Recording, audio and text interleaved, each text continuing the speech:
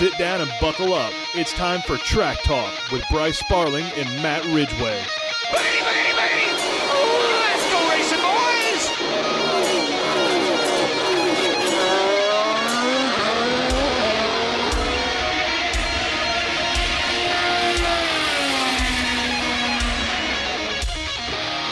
Lights out and away we go with another fantastic edition of TM5's Track Talk. I am Bryce Sparling here along for the ride with me is my co-driver, Mr. Matt Ridgway. Matt Ridgway fresh off an AMS outing that looked good for a very long time for the 41 car, man. Plate racing, which is what AMS is now.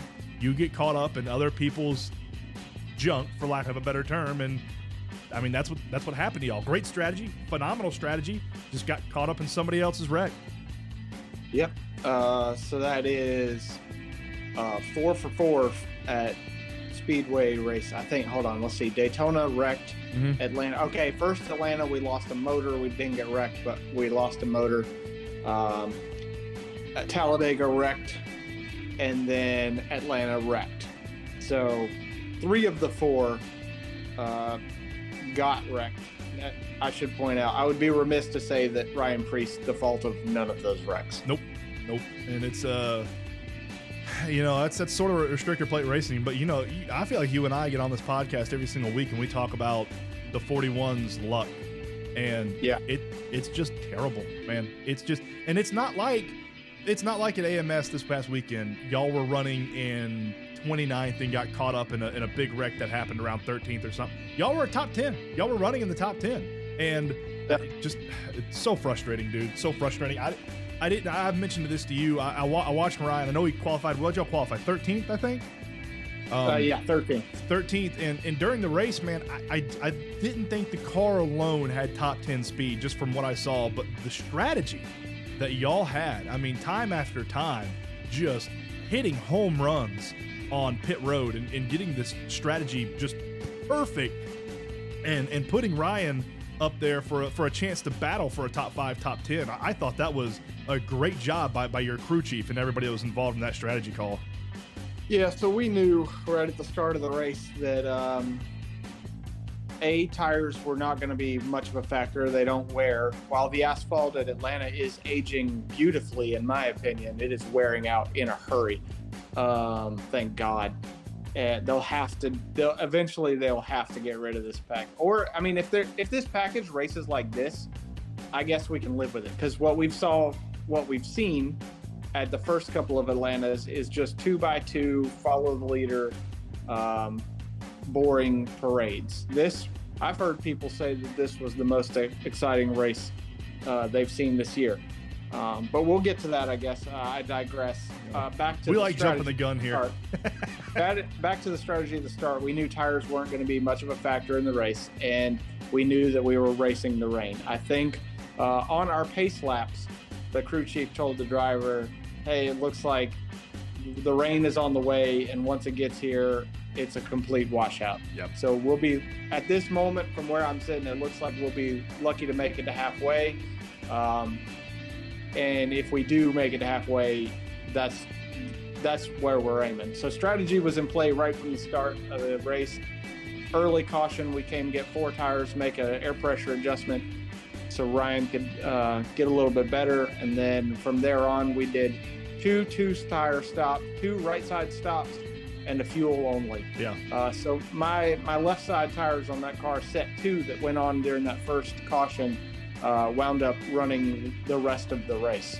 I think I saw a graphic when Preece finally spun, and I think he had 156 laps on those left side tires or something like that. Yes. It might have been more. But it was a lot. It was a lot of laps. It was a lot of laps. And we'll circle back to the Cup Series and the rain and all that. I was really hoping. I'm glad you got halfway, because it rained all night. It rained all night in Georgia, and I don't know if y'all would have been able to race Monday, maybe late Monday night. But probably, nobody can do that. No. I selfishly, as a fan, I wanted that to happen because I wanted to watch the whole race. But I acknowledge there are thousands of people involved in NASCAR that have lives and families and everything, you know, so it's one of those things. I wanted it to happen, but I 1,000,000% see the reason why, you know, there's thousands of people out there that were going against me that didn't want it to happen. And, you know, I'm sitting at the house not doing anything, watching TV, drinking beer. Y'all are out there working in the heat and the rain and all that other stuff. So, but we'll circle back to the Cup Series here. Let's get through the Craftsman Truck Series at Mid-Ohio. Thought it was a great race. Corey Heim scores the second Truck Series win of 2023. The start of the race was comical. There was slipping and sliding, off-roading, on-roading. It really made for an exciting and entertaining start to the race. I forget who was on the broadcast, but whoever was on the broadcast, they were like, you know, this is the type of weather you expect a truck to excel in. Like, they're trucks. They're supposed to go off-roading. They're supposed to go mudding. They're supposed to be able to go in the water. They're supposed to be able to go in the rain. He goes, it's really appropriate that we're getting this type of race at a Truck Series race, and it made for an interesting start to the race. Corey Heim started from pole and grabbed his second win of the 2023 season, but it was anything but straightforward for him with the massive amount of chaos in between the green and checkered flag. The frequent contact between trucks produced 10 cautions for 23 of the 67 laps and stretched the race from a projected 2 hours and 17 minutes to nearly 4 hours. When you add in all the cautions and the rain delay and all that, there's only 2 races left in the regular season for the trucks. Nick Sanchez in 8th, 9th Matt DiBenedetto, 10th Matt Crafton, 11th Stuart Friesen, and 12th Tanner Gray. So all of those racers from 8th, 9th, 10th, 11th, and 12th are only separated by 29 points. And the top 10 make it, and the rest do not. So with 2 races left, Truck Series is coming down to it. It's going to be exciting 2 races for the final regular season. Did you get to watch any of the Truck Series this weekend, Matt? I did not. What was I doing during the truck race? I was headed back home because I stayed in Heard County with my in-laws, and so by the time we were done qualifying, we qualified. Oh wait, trucks was Friday night. I was driving down. Trucks was Saturday. Yeah. Trucks was Saturday. Trucks was at 1 p.m. on Saturday, and they ended up not starting until like 2:30 or 3. And then Xfinity and Cup Series qualified, and Xfinity ran Saturday night. The trucks raced Saturday like around noon, or they were supposed to. I should have been at the track Saturday around noon. Maybe I was there. No, I was working. I don't know. I didn't see the truck race. I don't know where I was or what I was doing. I had to have been at the track. But I don't remember the trucks being there at all. Oh, it was at Mid-Ohio. The trucks were at Mid-Ohio. Yeah, the trucks weren't at the same racetrack. Yeah. Oh yeah. Yes. Okay. Man, you had me all messed up. Yeah, the trucks weren't at the same track. I had myself all messed up. Yes, the trucks were at Mid-Ohio. Yeah. Yes, I saw part of the race. It was actually on the hauler from Atlanta Motor Speedway. During the free time. Ours was a 2-day show this weekend. We came in and did everything Saturday. So pretty busy on Saturday. I was aware of the race. I watched a little bit of it up in the office area, but I was mostly working during the truck race. Yeah, and y'all had great weather for Saturday. It was hot, obviously, but I mean it's Georgia in July. But yeah. I mean there was a little bit of a breeze, no rain. Y'all had good weather on Saturday to do all that stuff. So. But a good running up in Mid-Ohio for the Craftsman Truck Series. It's going to be an exciting 2 races left for them in the regular season until we get to the chase for the playoffs. Stupid format. Xfinity at Atlanta. They were at Atlanta. They were not at Mid-Ohio. They had a 8 o'clock start. There's some great side-by-side racing, man, through stages 1 and 2. First half of stage 3 was a bit of a parade. But side-by-side racing, 3 wide at times, 4 wide towards the end of the race, made for an exciting end to a competitive race on a Saturday night. John Hunter Nemechek, despite only leading 3 laps and not having the strongest car, stole the victory in overtime at AMS. The only time Nemechek led was during the overtime after a push from Daniel Hemrick powered him into the lead after the final restart. Nemechek won for the first time at AMS and for the 5th time in his career, finishing 0.2 seconds ahead of Daniel Hemrick. Cole Custer came home third, followed by College Racing Justin Haley, who held the lead for the final restart but couldn't hold on to it for the checkered flag. Custard has 11 straight top 10s dating back to Richmond in April, and you and I, probably 11 starts ago, we're kind of talking about Cole Custer's confidence going into races. We thought this was a guy that was going to have probably 5, 6, 7 wins this year, and he just hadn't got them. And it seems he's got a couple wins. I think he has 2 wins now, and he's starting to roll off some really good performances, top 10s and everything. So it seems like Cole might be getting a little bit of that confidence back that it seems like he was lacking at the beginning of the season.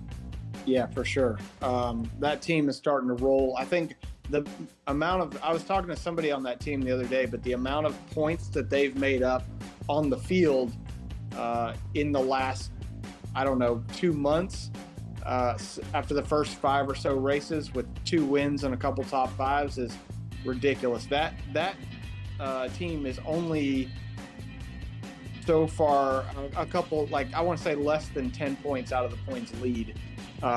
You can look that up. I think you're right. Yeah, it's very. Yeah, I should get it right here. Yeah, they're very close. They are getting close in a hurry. Let's see. There's 16 different types of standings you can go to. They are. They're 45 points behind John Hunter Nemechek, and they are projected 3rd right now in the playoffs. So yeah, I mean, if you look at the start that Cole had, the fact that he's in 3rd place and 45 points behind John Hunter Nemechek, that's insanely impressive. Yep, they are gathering momentum in a hurry, which we knew that. I mean, we said that before the season started. Right. College Racing had some of the strongest cars, but couldn't get Justin Haley and Daniel Hemrick to work together on the green-white checkered, which was very weird. And both of them have been very boisterous about the lack of teamwork on the green-white checkered. Even the guy who is, I don't remember who they were talking to, but one of the head honchos at College Racing was interviewed after the race, and he was none too pleased with the lack of teamwork between Haley and Hemrick. And we were listening to the NASCAR Sirius XM after we went there. We sit in traffic for an hour and a half trying to get out of AMS. And we were listening to it, and they interviewed Haley and Hemrick, and neither one of them were too happy about either one not teaming up with each other and not working together. Yeah, well, that's both of their problems. They had a chance to work together, and they chose to race. Well, really, I guess more to blame is the guy in 2nd place. Yeah. Who was that? Which one was that? That was Justin Haley, I think. I think Haley finished 3rd. Yeah, and I guess he got out and said that he was running out of fuel, so he went to the bottom.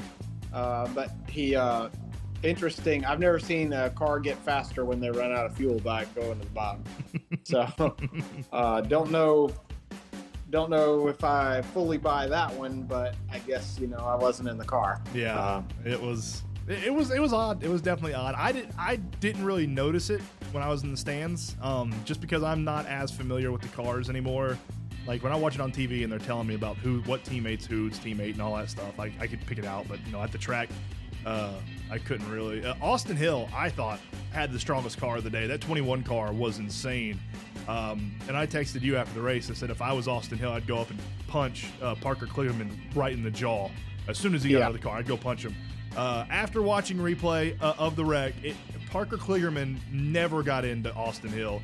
He got up on his quarter panel, took the air off his spoiler. Austin Hill just lost it. That is what it is. That's racing. It wasn't anything dirty. But from where I was sitting in the stands, I think it was coming around turn 4, the exit of turn 4. It looked like Kligerman got up into Austin Hill, and I was a little fired up. I was also about 7 or 8 bush lights wide deep. But yeah, after watching the replay, he took the air off the spoiler, and that is what it is, man. That's racing. Yeah, it is. I actually didn't see that. Again, didn't see the Xfinity race. I was traveling home because I had an hour and a half drive both ways, which was worth it to stay with my in-laws. But by the time I got home, I think I caught the end of the Braves game with the Rays, and and then I pretty much went to bed. So didn't see that. I actually woke up to your text saying that if I was Austin Hill, I'd punch Parker Kligerman in the face. That was my wake up on Sunday morning. But I saw on Twitter, and then I never followed up with you, but I did see on Twitter. I thought you might have kind of changed your tune. Yeah. And that was. I kind of got a sense that maybe that was a blind reaction. Yeah, for sure. It was one of those things when you're at the track and you perceive something to have happened. And dude, these guys are going 170 miles an hour. So, when you get to watch it in super, super slow-mo the next day and see what actually happened, you change your tune a bit. So I went to the races this weekend. First race I've been to, man, I don't know, since I was probably 16. I'm 34 now. It's been a very, very long time since I've been to a race. Took my kids, took my reluctant wife. She went with me. Not a big fan of NASCAR, but she did go. And we had a blast, dude. We had an absolute blast. All the kids stayed invested it was a 160 lap race. And I would say all the kids stayed invested for probably 120 to 130 laps, somewhere around there. Watching, both my boys sort of knew what was going on, knew the cars that we were cheering for, and my daughter was there for the snacks. She was a big snack fan, so we got her a bunch of snacks. All the festivities outside the stadium were cool. They had a bunch of little photo op things. They had like dogs doing tricks and carnival rides, and they had a great time, man. They had an absolute great time. It was weird, dude. When I was little, I grew up with NASCAR. I held a lot of my childhood is tied around NASCAR, and a lot of sentimental value for me around NASCAR. And dude, I don't know what it was. My uncle and me and my granddad, we used to go to NASCAR races, and we grew up racing. And dude, when the green flag flew, and the entire pack came by, and the smell and the sound, and dude, a wave of emotion hit me, and I almost started crying in the stands. I don't know what it was, but it was just like being there with my own kids, with my own family, and like remembering when I was their age and going to the races with my uncle and my granddad, and like all that stuff. Like I don't know, I got very emotional, but it was neat. It was really cool, and there's nothing like it. There's nothing like a live NASCAR race in the world. I don't care, the baseball game, hockey game, football game, I don't care what it is. There is nothing in the world like being at a live NASCAR race and getting the feel and hearing it and the smells. And it is one of the most breathtaking sporting events you can go to in the entire world. It really is amazing. Yeah, it is. I wouldn't trade my job for the world getting to do that every Sunday and see that every Sunday. I'm glad everybody went. I'm glad everybody had a good time. If you have never been to a NASCAR race, I highly recommend it. And right now, Atlanta's an entertaining one to go to.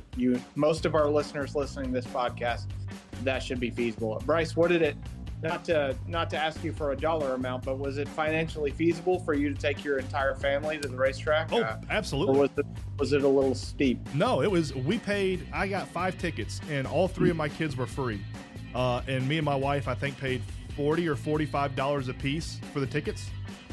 So ticket wise, we got out. We were under $100 ticket wise, and we sat. I've never sat on the front stretch at AMS. I've been to a ton of AMS races. When we went, we always used to sit on the back stretch. And I was going there preparing to sit on metal bleachers in the sun for an hour and a half. So we have hats, we have, the little seat cushions, we have sunscreen, we have all this stuff. We get to our seats. It's covered. I didn't remember those seats being covered, but we were covered. So no sun. Nice little breeze, and we were actually in stadium seating. We weren't on metal bleachers like I thought we were. So for $45, now we went to an Xfinity race. It would have been more expensive to go to a Cup race, but yeah. But for $45 a ticket, yeah. I mean, the only expensive thing was, and this is add-ons. Like, you don't have to do this. The amount of beer I drank. So but that kind of goes hand in hand. And dude, I can't tell you how much money we spent on merchandise. I think everybody got a shirt and a hat, and that's like $40 a piece. And but it's one of those things, like, I never got to do that as a little kid. When I'd go to NASCAR races, like, I would get those little dollar Matchbox out of the big bins. They used to have big bins set up in between haulers, and you'd go get like $1-2 Matchbox cars, and that's all we could afford. And like, when we go to events like this, I'm like, I can afford this now. Like, yes, go buy. Like, unfortunately, my oldest son likes Chase Elliott, and he wanted to Chase Elliott, the little jersey things, and I'm like, absolutely, go get it, man. I never had one of those as a little kid. Go get one. And so yeah, he got that, and it says Hooters across it. And Grayson is now a fan of Harrison Burton. He has no clue who he is. Doesn't know anything about him. But he's number 21, and that's Grayson's favorite number. There's nothing wrong with picking it. That if you know nothing else, dude, that's a foolproof way to find your driver. Yep. So he's a Harrison Burton fan now, and I looked around. I was getting a little perturbed because I couldn't find the Stewart-Haas Racing hauler, but it was like Stewart-Haas Racing and one other race team were like combined in a hauler, so it threw me off for a second. Was it Penske? No, it was Roush, Fenway, Keselowski, I think. Oh, okay. Yeah, I think it was Roush, Fenway, Keselowski, and SHR were all in the same merchandise hauler, I believe. Yeah, because when we were walking around, they have 3,000 Hendrick haulers with as much Hendrick crap as you want to buy. And yeah, my oldest son, Elliott, has his own hauler. He does, and yeah, he got a good penny out of me. Braxton went up there and took a picture, and Emily was taking a picture. I said, Braxton, when she takes a picture, point up and yell, "Daddy's money." And there was a bunch of Chase Elliott fans around me that didn't find that funny, but I thought it was funny. But yeah, we eventually found the Stewart-Haas Racing trailer, and I got me a Ryan Preece hat and a Ryan Preece shirt. I thought I looked very official. But yeah, I mean, all together, ticket wise, I know I'm going off on a tangent, but ticket wise, it was under $100 to get in, and I mean, you don't have to buy shirts, you don't have to drink as much beer as I did, but it was a great time, and my kids enjoyed it so much that they're literally begging me to take them to another race. So we're seeing. I've been toying with the idea of going out to Talladega, depending on Grayson's football schedule. But that would be, they were very impressed with the size of Atlanta Motor Speedway, and I'm like, oh man, like, take you out to Talladega. It's huge. So we're talking about Dega and Bristol. So, but yeah, great time. Highly suggested. Go to the Xfinity race. It's shorter. It's cheaper. There's not as many fans there, and you get just as good, if not better, competitive racing than the Cup Series. It's, if you're on the fence, just go. It's cheap. I like it. Yep. All right, switching over to the Cup Series race that we sort of talked about a little bit at the beginning of the podcast. William Byron wins a rain-shortened race at AMS on Sunday evening. The racing this weekend, I'll be honest with you, Matt, it completely shocked me. We talked about it last week that we were afraid it was going to be a 2x2 parade, and other than the first half of the third stage in the Xfinity race, there was not a lot of 2x2 parading going on either Saturday or Sunday night. Now, Sunday night probably more so because of the rain that was coming, that, you had to get, essentially it was half a race that you were racing, so they might have got a little bit more racy early on. But the track surface seems to be coming into its own. The narrowness still does suck a little bit, but side-by-side racing and even 3-wide and 4-wide racing seemed pretty natural and normal for both fields Saturday and Sunday. Yeah, absolutely. The crowd on Sunday night was freaking amazing. Which Heck, for a Sunday, dude. I had a hard time believing that. And honestly, I said this earlier in the year. The crowd in the spring was pretty good, but it at the same time in the spring, it was like 40 degrees on race day, so freezing cold. Yeah, so obviously expected a bigger turnout this time around, and it certainly did not disappoint. It was amazing. Yeah, it was, just sitting at home on Sunday. I would have loved to have gone to the Xfinity, the Cup Series race, but I felt like that was probably going to be too long for kids to sit for their very first NASCAR race, plus the threat of rain. So, but yeah, I thought it was great racing. It was packed out. It was great to see. And we kind of already touched on this earlier on the podcast, but the track seems very easy on tires. Priest's left sides were like 156 laps old, I think, or something ridiculous like that. Just right sides and gas, just about every single pit stop. That was now. I guess did you talk to anybody tire wise that saw more wear this year than they did last year? Like, I wonder how quickly that surface is getting old. Like, I wonder if next year when we come there in the spring, if getting 2 tires is going to be unfeasible, by the time next year rolls around. I don't think it will. It could be, but I would be surprised. I think in the spring, it will still be, especially with the cooler weather when we go there, 2 tires will still be an available option, in my opinion. Okay. And I can guarantee you, when you come back in the spring, I don't care what I'm doing, I will be at that race. Whether my kids have games that day or what it is, we'll definitely be at the Xfinity race. We'll see how the Cup, we'll see if they have the attention span for a Cup Series race. But I can guarantee you we'll be back. We'll be at both Xfinity races next year. They had an absolute blast. NASCAR has to address this issue, and I've brought this up quite a few times in the podcast. And it seems like every time I listen to scanners, this is an issue. The amount of caution laps that NASCAR runs for minor spins is way too damn high. I mean, the fact that we had 8 caution laps for when Harrison Burton spun is inexcusable, and I just don't get it. Yeah,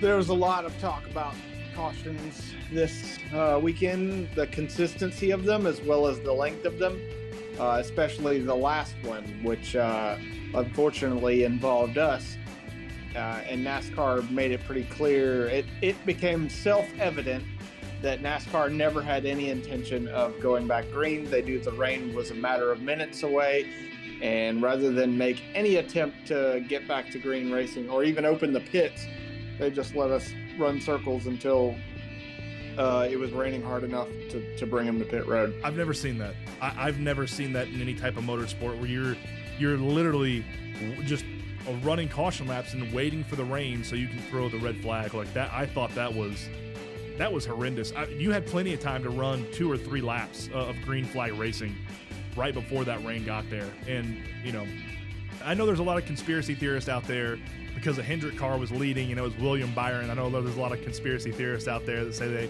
they did that just so Hendrick could win. And I'm not saying that's not true, but it wouldn't surprise me if it was, honestly. But yeah, I'm right there with you, man. It was enough to give us just do a green-white checkered like that. The rain's coming. Give me a green-white checkered. It wasn't a situation like we had. That would have been chaos, because that would have been a disaster had they decided to just tell us this is a green-white checker. Good luck, everybody. Given the two, between your option and what they did, they chose the right one. But at the same time, it could have been. I think we could have gone back to green, even though rain was coming.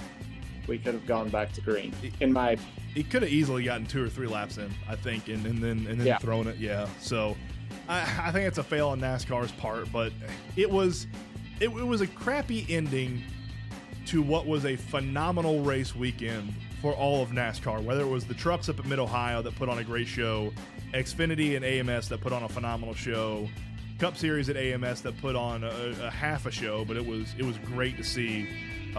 This weekend all around for NASCAR was a great weekend, and I think it was a good follow-up weekend to what everybody considered a very competitive and entertaining race weekend in Chicago 2 weeks ago that I think was another competitive. Thing.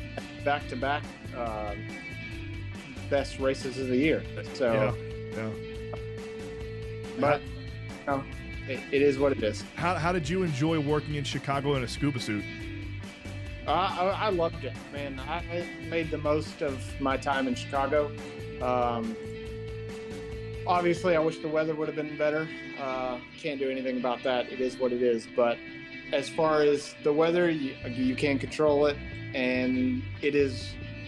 I just had fun. I've been wet before.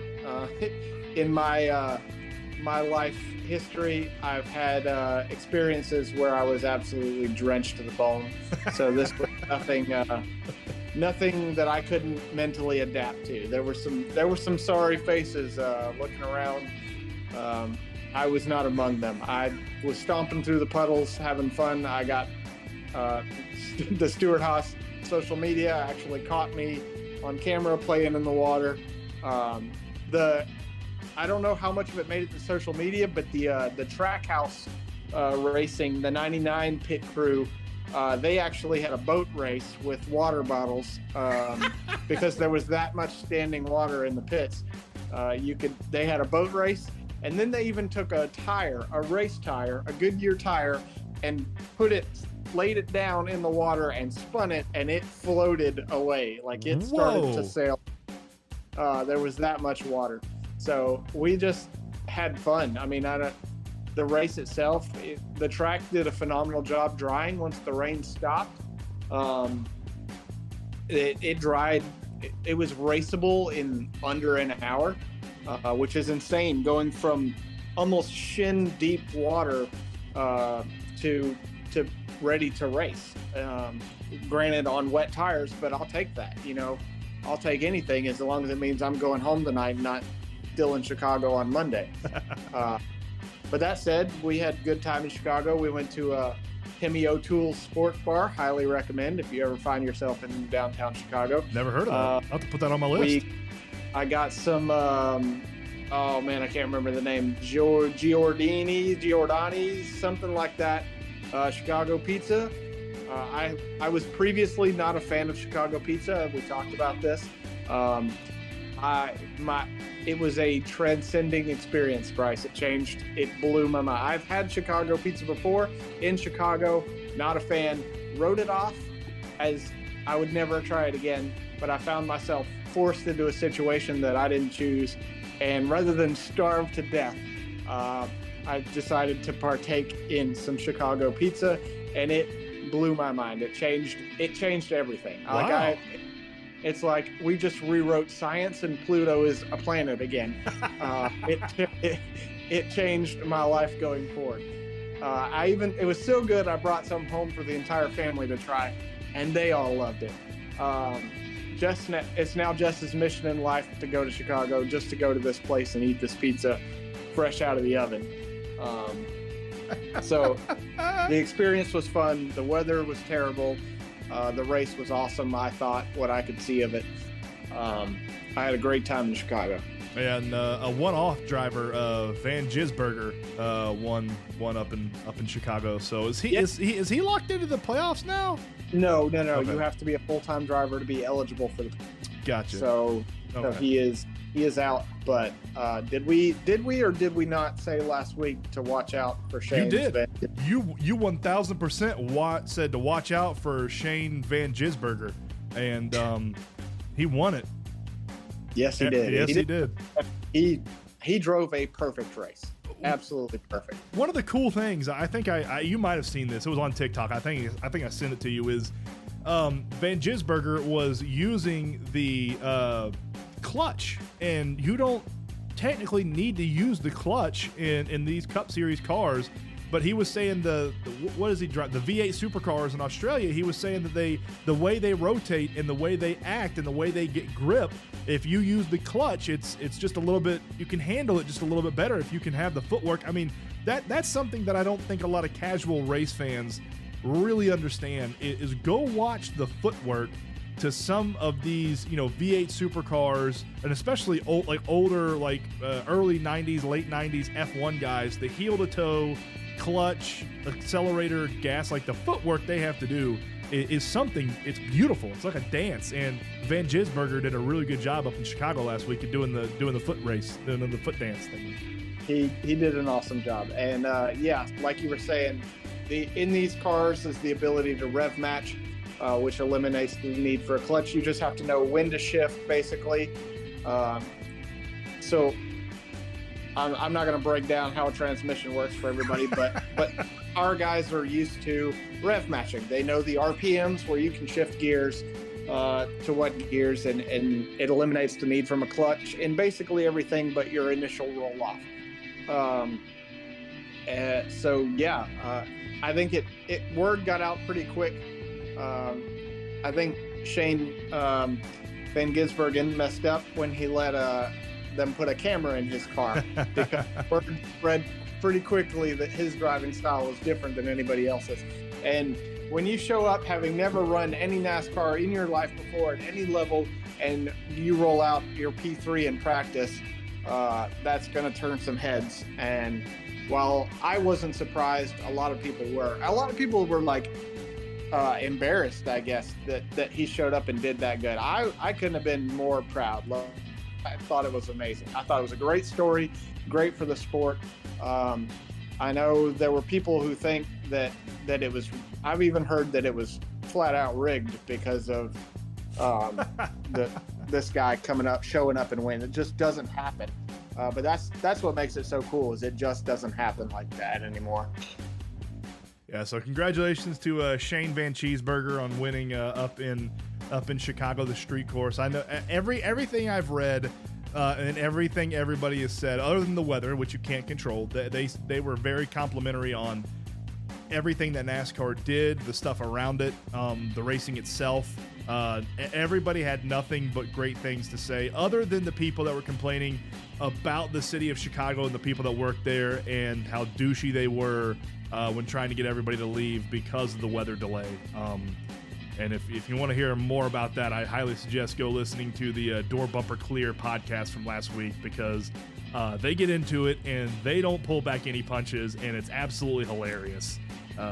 Sort of their take on it. Yeah, man, I watched, what's that guy's name? It's escaped me. The one of the spotters on there, Brett Griffin. Yeah. Brett Griffin just talked mad crap about the race all weekend long, and then he did nothing on the podcast but talk good about it. I've never wanted to fight somebody in my life more than I wanted to fight that guy this weekend, because he just pissed me off. Like, all he did all weekend was just trash the sport and the idea and everything. Like, I get it if you don't think that this is the right decision or that Chicago is the right place to be, but just let everybody who wants to have a good time and make the best of it enjoy it, without just trying to bring the whole thing down on Twitter all weekend. I just feel like maybe I know I'm a racing traditionalist. We've talked about this on the podcast. I don't love the playoff format. I don't really even like the playoff format. I don't like stage racing. I don't like all the gimmicks. But once a race has been picked, it's still a competition. Like, I don't care where we're going. We can race in the Atlantic Ocean to the Titanic, and I want to win that. Like, I don't care if it's Chicago street race. I don't care if it's Quebec. I don't care if it's Australia. I don't care. Once my tires are on the ground, all I care about is winning. And it just drives me crazy to see somebody just trash the sport and not even give it a chance, just because they don't like the location or the venue or the city. They have issues. I get all that, but just shut up and go race, or don't come. Like, he didn't come to the Chicago. Good. Don't enjoy Myrtle Beach and keep your mouth shut on Twitter. Like, because the people that are here are trying to make the best of this situation. We're going to race with or without you. The sport may have passed you by, bud, because it's not like you used to do it. But so how does that work? If you're a spotter and just don't go to a race, like, do you not have the same spotter week in, week out? Does it change? Yeah, so for some guys it does, some guys it doesn't. Okay. He's on a limited schedule of spotting, so I don't know who. I don't even know who he spots. I don't either. Yeah, I don't care. I don't care when he's around or not. I don't think anybody else does either.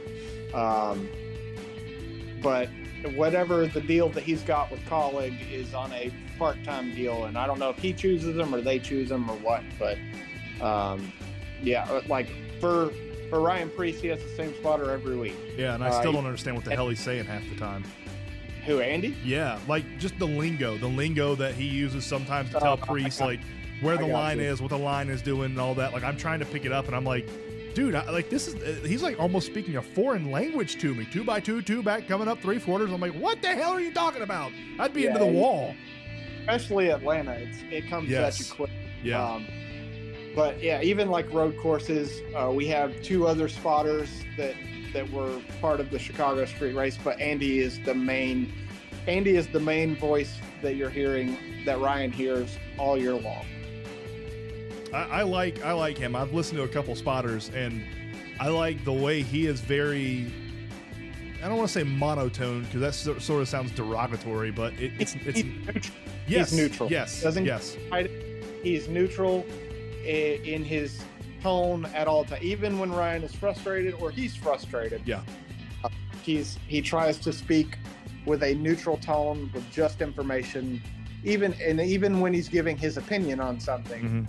Tries to do it neutral. Yep. He almost removes emotion out of it, which is really, really good. He just delivers it straight. Which I don't.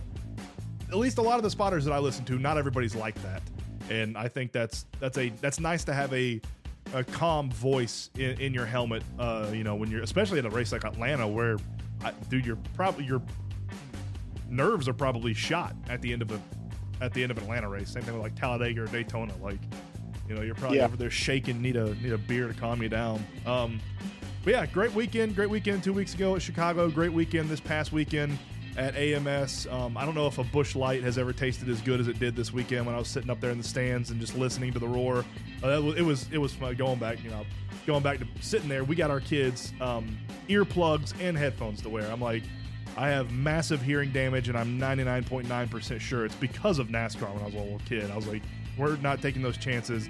And Emily was sort of making fun of me, and I brought a couple extra, and they went by like 2 or 3 times, and Emily looked over me and grabbed the headphones and stuck the headphones and stuff like that in.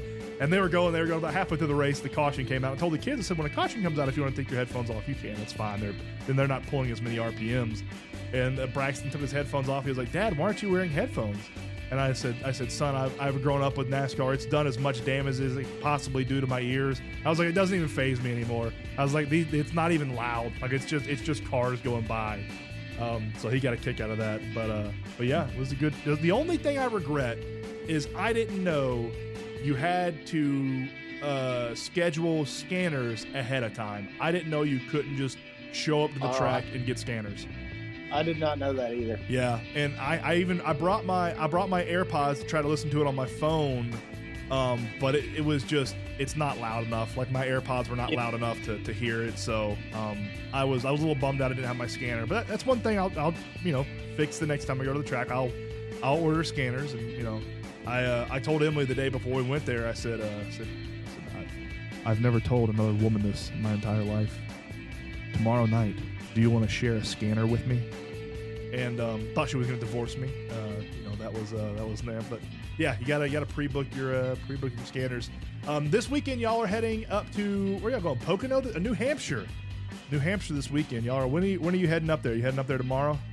Tomorrow, yeah. Tomorrow. We get on the plane tomorrow, 4:00. So we'll probably go out to dinner or something tomorrow night, and hang out. Got some bad news for you, pal. What's that? Weather's not looking fantastic up in New Hampshire this weekend. Oh yeah. No kidding. So, I don't know. What I looked at yesterday was 80% every single day this weekend.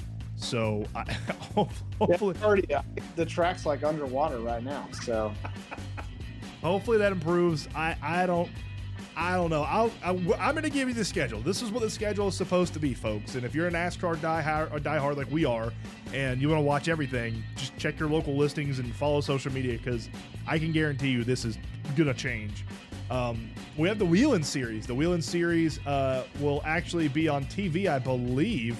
It'll be on Flow. It'll be on TV. It'll be on Flow Racing on Saturday. But on Friday, we start off with the Xfinity practice on USA at 5:05. Then they qualify at 5:35 on USA. And then we flip the script over to Saturday. Cup Series Big Boys, they practice on USA at 12:05. Qualify at 12:50 on USA as well. And we have the Am Better Health 200 at 3 p.m. for the Xfinity race on USA. And then the Mohegan Sun 100 at 6 p.m. for the NASCAR Wheeling Modified Tour. That will be on the Flow Racing Network. And then we flip it over to Sunday. At 2:30, we have the Crayon 300. Really digging deep for sponsors there. That will be on USA as well. And one thing that I forgot to mention this past weekend with the Cup Series, I believe it was on USA as well. Two thumbs up to the USA Network for the lack of commercials they had during AMS. It was a breath of fresh air flipping over from Fox to USA, and to NBC, who's going to be picking up some of the bigger races. I assume NBC will probably be commercial laden, just like Fox was. But USA, two thumbs up. Phenomenal job of not going to commercial every single possible second you could. Made the race much more enjoyable and had a beautiful flow to it. Good.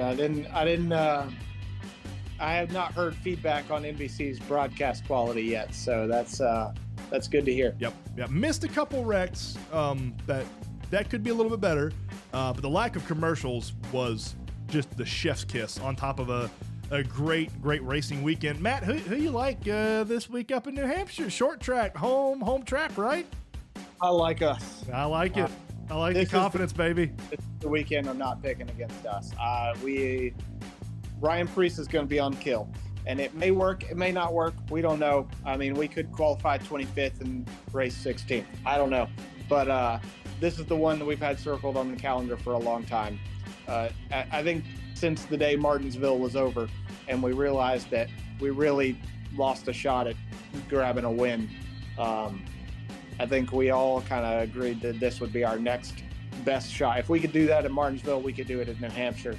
I'm picking us. I love it. I love the confidence, man. That's my pick, too. I'm going with y'all this weekend.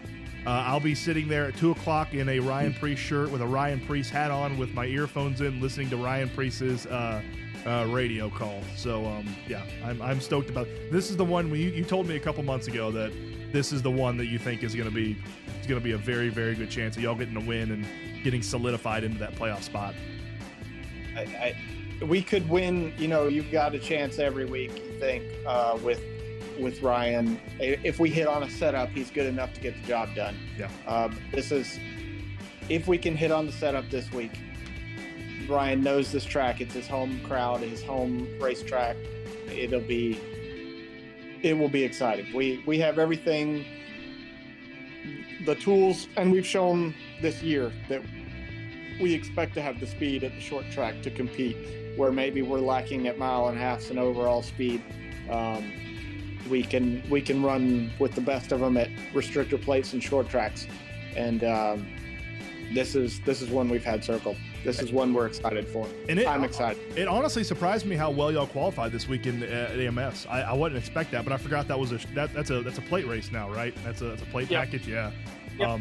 I forgot that because we got to the track. I wanted to get there early and watch everything that the day had to offer, but that would have been stupid on my part with the kids. But we got to the track and I saw all those 13th. Ryan Preece was the lowest SHR car. Everybody else was, in the top 10, and I was like, that's really good speed out of him. I forgot it was a plate race. So, I think we were the best of the SHR cars in the race. So maybe 1,000%. we have a little drag in the car that may have hurt us in qualifying. Not much, because 6th to 13th end a big fall off, but we raced really well. That car was flying. Yeah. Especially when he got it up in the top groove, he was making up 3-4 car lengths on cars in front of him by running the line he was running. So and it was fast. It seemed like early in the race he was a little reluctant to go up to that top groove too, and that top groove was working in the Xfinity race and the Cup Series race, but it seemed like he was a little hesitant to go up there. Yeah, I think that's just the confidence that he has in the car right now. He is always a little hesitant to run the high line. He prefers to be on the bottom. I think that's kind of his short track background a little bit coming into play. That's at a short track, that's the low groove is where you want to be. It's where you're going to want to be in New Hampshire this weekend. So I think he doesn't love running the top line, but once he trusts the car and gets it rolling, clearly he can do it. So you're telling me Ryan Preece is more of a bottom than a top? Those are your words, not my words. So yeah, this weekend up in New Hampshire, I'm putting my money on Ryan Preece, man. I think they're going to get it done this weekend. IndyCar didn't have anything scheduled this past weekend. No running for IndyCar. They do have a race this weekend in Toronto on July 16th at 1:30. So that's kind of a nice scheduling. 1:30 start. I'll be able to watch, about an hour and a half of that before the Cup Series starts. So, you'll be able to catch a little bit of that Toronto. And then Formula One this past weekend was in Silverstone. Great race. Really, really good race. I mean, Max won, of course, obviously. But behind him, dude, it was great. It's the 11th win in a row for a Red Bull, 6th win in a row for Max. McLaren looks like they have speed again. Whatever upgrades they brought to Silverstone. Yeah, no kidding. I mean, Lando P2, Oscar Piastri with P4, and Piastri ran in the podium for a long, long time. I don't know if they figured it out, but they figured it out. And it's almost, that's ridiculous. It's nuts, dude, because they were one of the worst teams on the grid. Like they were probably 8th or 9th on the grid. And just in a matter of whatever upgrades they brought, because they brought it last week to Austria for Lando, and Lando had a good showing, and then they brought more this week and gave it to Lando and Oscar Piastri. And I mean, the McLarens they were rocket ships. I mean, they were great. And I mean, it was, let's see, I think Lando was on hard tires and Lewis was on soft tires, and Lewis couldn't catch Lando to get P2. So I'm a huge Lando fan. It's great for McLaren. Zach Brown sort of seems like a doofus, but I like Lando. Oscar Piastri seems like a cool guy. I think Mercedes right now are the clear-cut second in the Constructors' Championship, but that could change very drastically if McLaren can keep having the performance they had this past weekend. If they can roll out consecutive podiums and top 2s, top 3s, top 4s and stuff, and possibly even win a Grand Prix here or there, Mercedes might have a battle on their hand, because it's pretty obvious Ferrari has absolutely crapped the bed once again this year in Formula One. They're nowhere even close to them.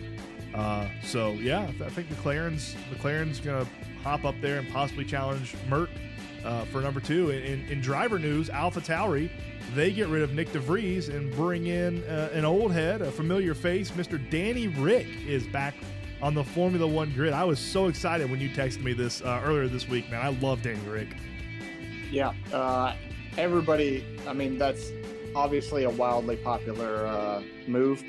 Sucks for Nick DeVries, but I think Red Bull always planned to get Danny Rick back in a car once he came back into the organization. It was just kind of a matter of time. So here we are. It's not a Red Bull. It's Red Bull Light, but it's still within the organization. And here we go. And I mean, Nick DeVries is only one of 2 drivers in the entire year that has not scored a single point. So it's between him, he hasn't scored a single point, and Logan Sargent for Williams hasn't scored a single point. And I'll be completely honest with you, half the time I forget Logan Sargent is on the grid. I kind of forgot. I kind of forgot he was out there, which sucks because he's from the U.S. It'd have been nice to have a good driver kind of represented out there. But yeah, no points so far for Nick DeVries, who's out, and bringing in Danny Rick. Do you think Danny Rick is probably the most popular driver on the grid? Do you think he's past Lewis? Yeah, I think so. Yeah, for sure. Yeah.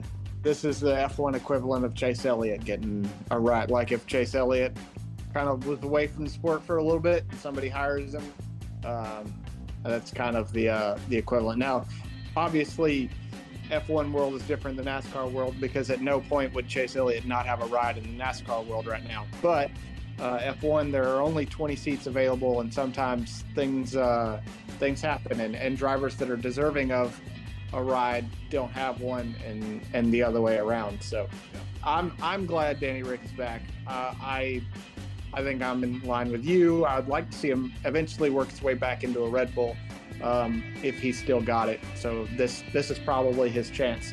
You could always see a swap too, maybe next year, where somebody at Red Bull, obviously not named Max Verstappen, goes over to AlphaTauri and they bring Danny Rick over to the Red Bull. So there's a lot of options in play, but Danny Rick is back on the grid, and that's all I care about right now. My F1, my Danny Rick comp for NASCAR would be Dale Earnhardt Jr.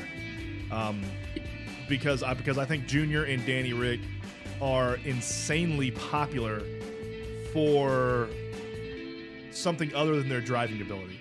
Like, nothing to take away from Danny Rick or Jr. Like, they are both really good drivers, but neither one ever won a championship.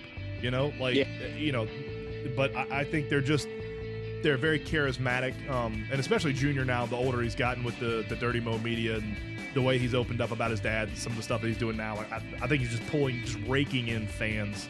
I think Danny Rick and Junior share a lot of similarities. And the rumor is around the paddock now is that this seat, the AlphaTauri seat between Yuki Tsunoda and Danny Rick, will be determining who takes Sergio Perez's seat next year. It's pretty much determined that Sergio Perez will be gone from Red Bull next year, and either Yuki Tsunoda or Danny Rick will be in that other Red Bull seat. And they think they're going to bring back Nick De Vries into that AlphaTauri seat because he's another Dutch guy, another Dutch driver.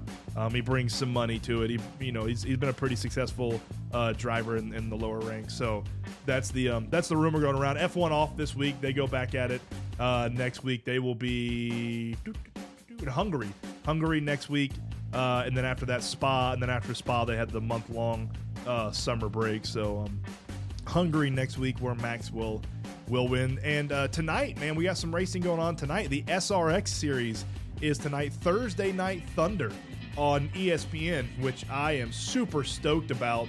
I don't remember I think it starts at like 7 or 8 tonight.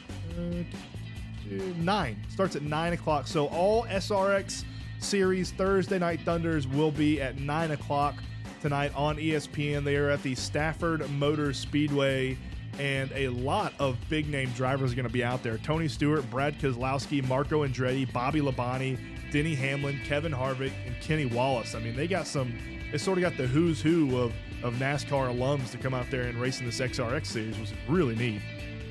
Yeah, for sure. I'll miss this one tonight, unfortunately. Jess and I are going to go out and celebrate our anniversary, which is tomorrow.